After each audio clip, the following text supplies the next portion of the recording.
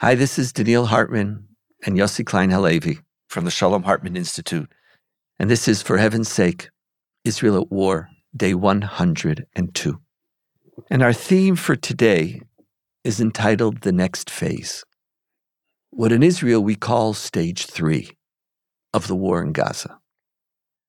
Something, I don't know if you feel this, Yossi, something very strange is happening. The reality of the war is now changing, but we're not talking about it. We know it, but the public discourse is not reflecting what we know. And part of the confusion that many of us are feeling, I believe, is the result of that dissonance. As we all know, Israel has shifted down the intensity of the war in Gaza. The reservists have all been sent home, and they were given draft notices a month or 2 months down the road, but we're told that that's for the north. So they're not in Gaza. And just yesterday, the top combat division, which includes the Golani Brigade, which suffered tremendously during the war and engaged in some of the most difficult battles, was also withdrawn from Gaza and sent on a healing vacation, a restocking vacation for a week. And then they're coming back, but they're not going to Gaza. They're going up north. And so the troops have been cut by at least 50%.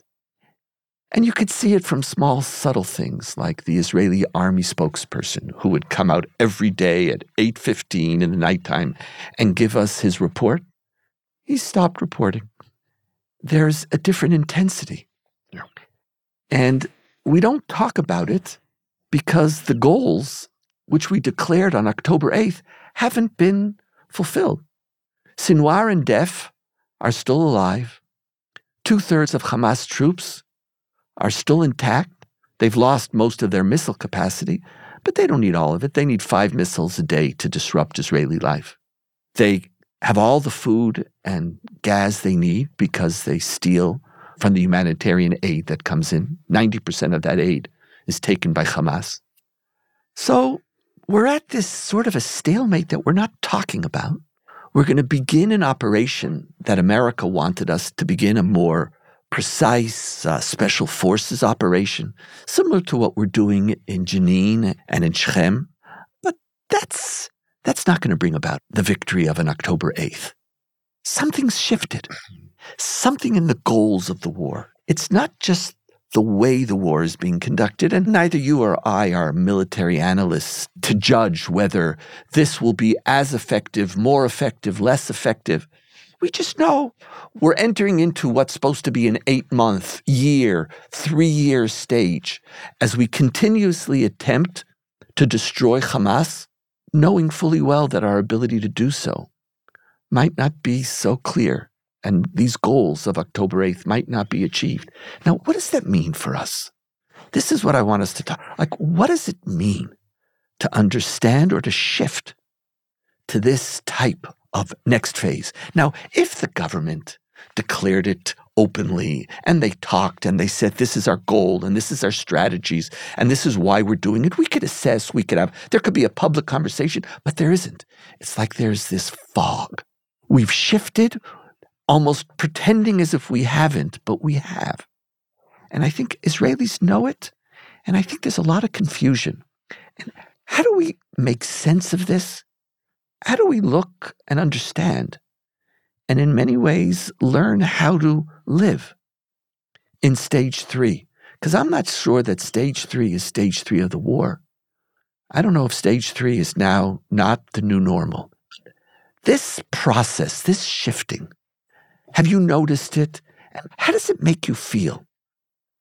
This society emerged from the massacre of October 7th, united around a very clear goal, which is we cannot allow the regime that did that to the Jewish people to remain on our border. And there was virtual wall-to-wall consensus among Jewish Israelis, something like 90+%. Even you and I agreed. We did. And I don't know if we still do, but we did. And there was this extraordinary consensus, Daniil. And the government basically had a blank check from Israeli society. And that's what allowed the government to withstand the tremendous pressure, the international criticism, where we ended up in The Hague. And yet, Israeli society said, keep going. For one simple reason. We knew that the credibility of our military deterrence depended on it. And now, what has happened, and you're right, there's virtually no public, never mind debate, there's not even really a public mention of what this means. Are we now shifting the goalpost? Is the goal now not the destruction of the Hamas regime, but that very amorphous term of degrading their military capacity? And if that's the case, then what does that mean for the credibility of our deterrence? What does it mean in terms of this national consensus that was extraordinary? We've spoken about this before many times, about what a deeply divided the society is. And yet when it came to what might have been the most controversial decision that this country has made in years, to wage full-scale war in Gaza with all the consequences, and to have that sense of consensus, and now the consensus is hanging in the air. What does it mean? And if you're there's a consensus around a policy that's no longer being implemented. That's right. That's exactly right. Which is crazy. Bizarre. It's bizarre. Yes, that's right. And this, you asked me, where does it hit me? It totally disorients me. It upends everything that I've been saying and writing over these last months. Is we have no choice. This is existential. And it's not existential immediately, but in terms of our long-term credibility, we must not just degrade Hamas's capability, we have to bring them down. Is that no longer the goal? So, are you asking me or are you asking yourself? I don't even know who I'm asking because nobody's answering. Should I tell you? Nobody's giving us an answer. The closest the answer there is, of course it's the goal. It's just going to take 3 years. So what does it mean? Right. Of course, our goal is to destroy Hamas, but we don't have the capacity to destroy it in the way that we have been waging the war up till now. Why do you think the government has reached this decision? It's a tough question. I think there's no doubt that part of it is our discussion with our only real ally or military ally, and that's the United States, which very much wanted us to enter into the next phase of the war. So this is America-driven. That's one part. The other part is that I don't think we could have remained for much longer in this all-out war. Israeli society is built for all-out wars for 7 days, 3 weeks. All-out wars which involve the Air Force. All-out war which involves 400, 500,000 troops. I don't think our society, if we're honest about ourselves, is capable economically, politically, even psychologically to continue. I think the soldiers were strong. I don't think the families were strong. I think 102 days is a long time. It's a long time. I also, part of me hopes that it wasn't just the 102 days and a natural fatigue. It's at this level, there's limits to what we can do. I also hope, but I'm not sure, that maybe someone actually did an assessment of what we're achieving and did an honest assessment and say, okay, have we in these 100 days achieved a dramatic transformation which we can't achieve in another means? And I'm hoping that some of the shift is actually guided by a careful reflection of the mission, the goals, and how best to achieve them. And maybe we don't need hundreds of thousands of troops, and maybe the next stage is a stage that requires much more time, and much more time has to now, it's like, I run, or I used to when I was young. I run now, I'm half marathon. I used to run marathons. You don't run a marathon the way you run a 10K. You can't. What's a 10K? 10 kilometers? 10 kilometers. 10 kilometers, you run all out. Marathon, you go slower. So if it's a marathon, this isn't stage 3. So I could still say, yes, our goal is to destroy Hamas, but it is a marathon. and let's adjust. And I'm hoping that serious reflection overcomes the political bravado. So that's the why, I hope. And I think, and probably it's all three. So let me suggest a different context for understanding phase 3. First of all, I agree with you that in all likelihood, we are responding to American pressure. Don't agree with me too much because it was only a small part of my argument. Okay, but not only. I disagree with you about the fatigue, your perception of fatigue in Israeli society. I think we're tired, but that's different from fatigue, which really implies exhaustion. We're not exhausted. I know I have to tell you, Yossi, the mothers, the fathers. Yes, but the army isn't. I didn't say the army. Right. That's the amazing thing. I wasn't. The kids in the army are strong. Unbelievable. But the families, I see it. I see the hundreds of people. It's 100. You and I. They didn't have another funerals. But it's not even the funerals. It's the next, another 100 days at this intensity with this level of nervousness. And by the way, we speak about funerals. The amount of people who have been injured in the thousands. Yeah. And we know the families, and it's just so. It's up to 6,000. It's like this. It's like, and how many people do we know? And this is major. Yeah. So it's not simple that there isn't a societal fatigue or a readjustment. It's not necessarily a weakness. It's just life. Well, the context that I want to suggest is going to require even more fortitude of Israeli society. Because while we are entering an ambiguous stage 3 in Gaza, my sense is we're entering stage 2 of what we can call the Israeli-Iranian war. Stage 1 was Gaza. And that war, we've concluded, it seems, that we're not going to achieve our ultimate goal there, at least not right now. But this is a shifting front. This is a multi-front war. And the fact that we are moving large numbers of troops up north, the fact that the conflict in the north is becoming more intense, and we're hearing more and more voices of the tens of thousands of Israelis who've been evacuated from the front saying, we're not going back home if Hezbollah remains on the border. I don't think we have a choice but to extend the Iranian-Israeli war to stage 2, which is Hezbollah. And that, of course, is going to be a qualitatively and quantitatively different level of combat. It will make Gaza look like a prelude. And we all know it, and we're all dreading it, to say nothing of what the war will mean for the home front. So do you think that's the reason? So you're adding another reason for entering stage 3 so that we could start stage 2 of the larger war. Yes. Now, could be. We've spoken about it in the past. I am fearful of that war of Israel taking on Iran by itself. But one thing that I have seen, and I think both of us could bear witness to this, I think some of the fatigue that I see amongst families is also in direct proportion to the achievements of the war. Right.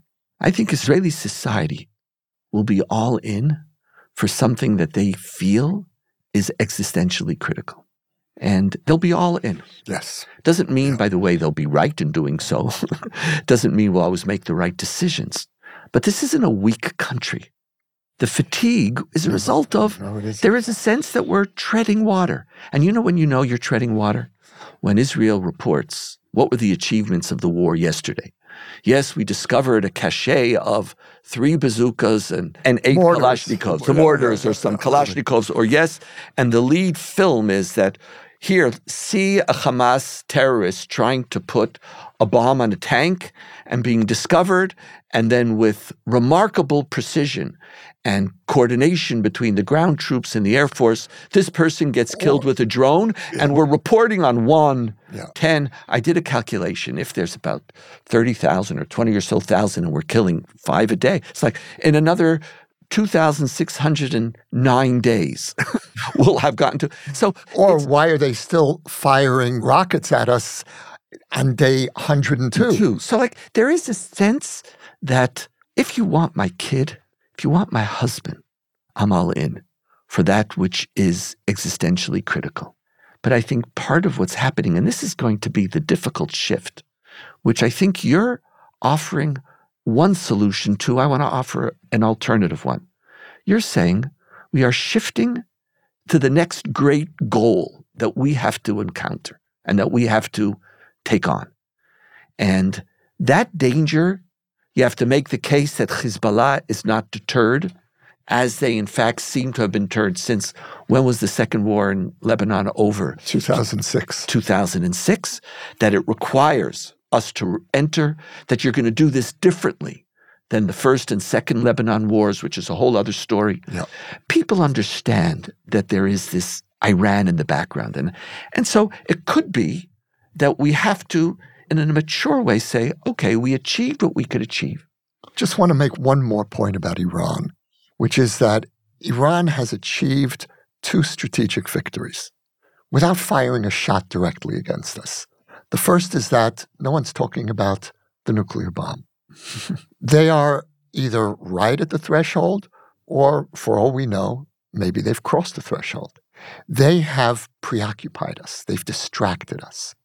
And the second extraordinary strategic victory of Iran is to nearly surround our borders with proxies, so that we're busy. We go from Hamas to Hezbollah, back to Hamas, then we hit in Syria, and we're fighting a shadow war instead of fighting Iran directly. Right. So this leads me to how I'm trying to get my head around this.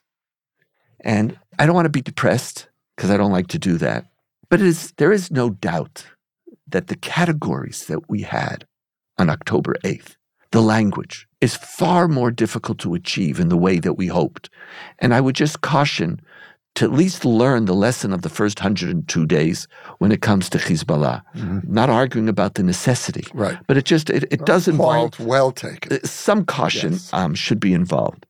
I'm looking at this and seeing that stage 3 is really moving beyond October 7th to a deeper understanding and embracing of the reality of Israel and what I'll call the Zionism of Dayenu. You remember the song in the Haggadah? If you Can you sing a bar? You don't want me to, but if you I'm doing an act of profound charity right now.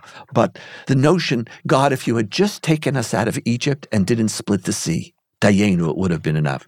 If you had just split the sea, but you didn't feed us for 40 years, each time we would have died. And we say, Dayenu, it's enough. I think there is a deep messianic spirit in Zionism, not religious Zionism, Zionism per se. Zionism is about solving our problems. Zionism markets to the Jews a failure of diaspora Jewish life, and we are a redemptive movement. If you have a problem, we're the solution. Jews are in danger, we're the solution. And there's almost nothing we can't achieve. One of the most beautiful things about this country is the chutzpah, not the negative chutzpah, not the rudeness, but the chutzpah, the audaciousness to dare anything. Like, there's nothing that we can't do. Nothing. And then it goes over to the army. Whenever there's a problem, there's a Hebrew saying, Tzahal yeda ech lahagiv. Tzahal, the IDF, will know what to do. And don't worry, everything is covered. I think stage 3 is going to require of us to connect to a non-messianic Zionism, to a Zionism in which we love this country, are committed to it, where we live, build, celebrate in the midst of profound uncertainty and an unredeemed universe. After October 7th, we activated the messianic spirit of Zionism and said, there's an evil, we have a right to destroy it, we will destroy it. Now, our politicians still can't stop talking the messianic talk. But if you have a messianic talk which says we're going to destroy them, but slowly, that's like the messianic statement which says, I believe in the coming of the Messiah. And then what's the next statement? And even though he will tarry, I still await him. For 2,000 years, as Jews, we are messianic, but we believe in messiahs who tarry. And any time a messiah comes, it's a false messiah. I think we're going to have to internalize this, both in Israel and also our supporters around the world. Entebbe is the ultimate messianic high. There's a problem. You're going to solve it. Startup Nation. There's a problem. We don't have resources. We're going to solve it. We're going to do, just collect all the speeches at the AIPAC conventions about Startup Nation and taking water out of air, and that to love Israel is to love the impossible. I think part of what we need to do, and I think it's going to be even more relevant to your stage 2. We're not Scandinavia. We're going to have evil on our doorsteps, and we're going to have to continue to fight it. It's right. We're now in a 3-year war against Hamas, and at the end of those 3 years, it might be 10 years. And each stage, we're going to succeed in degrading and coming closer to the goal of destruction. But if you want destruction now, that's just as dangerous as peace now. Destruction now? You don't get it. We don't get that. Zionism is about entering into the real world. I would almost say I'm embracing stage 3 as the country's letting go of the messianic fervor of October 8th. And then our challenge, Yossi, as educators, and our challenge as commentators, and our challenges as lovers of Israel, is how do we love it in the midst of this Dayenu, this unredeemed Zionism, this Messiah, which is going to take time. It isn't, there's Zbeng v'gamarnu. In English, how do you say Zbeng v'gamarnu? One blow and we're done. We're done. That's destructive. I love the formulation. It's elegant. I moved myself deeply, by the way. It's very moving. Very moving. I can't tell you how moved I am right now. What I love about engaging with you is that it never stays on just the thing itself. It becomes bigger. My only problem is that I profoundly disagree with the formulation. And here's why. Should I tell you deeply why before you even say? Because you're such a messianist. I am. I can't tell you. It's totally true. Like you found me out. It's like you. Totally That's you. True. You're the. I am. You are. I am a messianist. It's like in every core of your being. I am. You need messianic. I am. You need now. Except when it yes. came to peace now. Yes. Yeah, that's right. That's right. And look, it comes from my Holocaust family background, and I know that. And for me growing up, I felt that if the Nazis had created perfect evil, a world that functioned under its perfectly rational formulation of evil, then why can't we dream of a world of perfect good? So that's very deep in me. I love that's that. Not why. But that's not why I disagree. It's not coming from I prefer to make it psychological than intellectual. Because then I could send you to a therapist instead. It's like it's easier. It's easier for been me. there, done that. My takeaway from October 7th is the exact opposite of yours, which is that what we learned on October 7th was that we cannot live with genocidal regimes on our border. It's untenable. And the fact that we have 100,000 plus internal refugees who won't go back to their homes only reinforces the urgency of that insight. And so it's not for me, yes, I would love to embrace your Dayenu vision, but October 7th changed the ground rules. And that's why I feel the overwhelming majority of this country signed up for what you interestingly call a messianic goal. And I would call it an anti-apocalyptic goal, because October 7th was an apocalyptic experience. See, I appreciate that, Yossi. And I don't disagree with you. But what happens when you can't achieve that now? Listen, today, 40 missiles were fired from Gaza, from an area that Israel evacuated yesterday. Yeah, that's a pretty clear message. They have, by the way, no problem communicating. They don't need words. They're great communicators. And they're smart, and they did it intentionally. Yeah. Now, they don't even have so many missiles left unless they have factories, unless they're producing new ones right now. And I'm with you. On October 8th, I was in the same place. It wasn't exactly. From the beginning, I was always very skeptical. I know you were. I was. And then in the middle, when we were moving quickly in northern Gaza, I said, oh, maybe something's happening. And then I saw us moving quickly in northern Gaza, but somehow staying in the same place. So then the skepticism returned. I'm with you. We have to destroy Hamas. But the Messiah is not coming now. We have a tarrying Messiah. Okay. So You I'm grew with up. you. See, psychologically, you grew up with a post-Holocaust experience. I grew up with the teaching of my father. He loved this text in the Babylonian Talmud. It was one of his favorite. And he would lecture about it and teach it all the time because he felt that Israel needed to free itself from the messianism of religious Zionism. He didn't realize the dangers of secular messianism. The messianic religious Zionists were. But this planting the tree? No, it's not planting the tree. It's the story in which the angels come to God and say to God, you're supposed to be a God of justice and fairness. Why are you so biased towards the Jews? And it's a funny Gemara because, we're suffering, but at least in the pages of the Talmud, God loves us. And we're victorious over Christianity in Rome. So how is it you're just so good to the Jews? Like, you're supposed to be fair, Can't you be also fair to Rome and Christianity? And God says as follows, I commanded the Jewish people, v'achalta v'savata uverachta.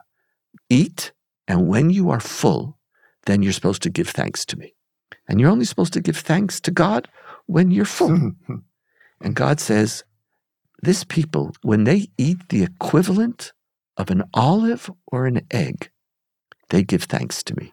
How can I not show favor unto them?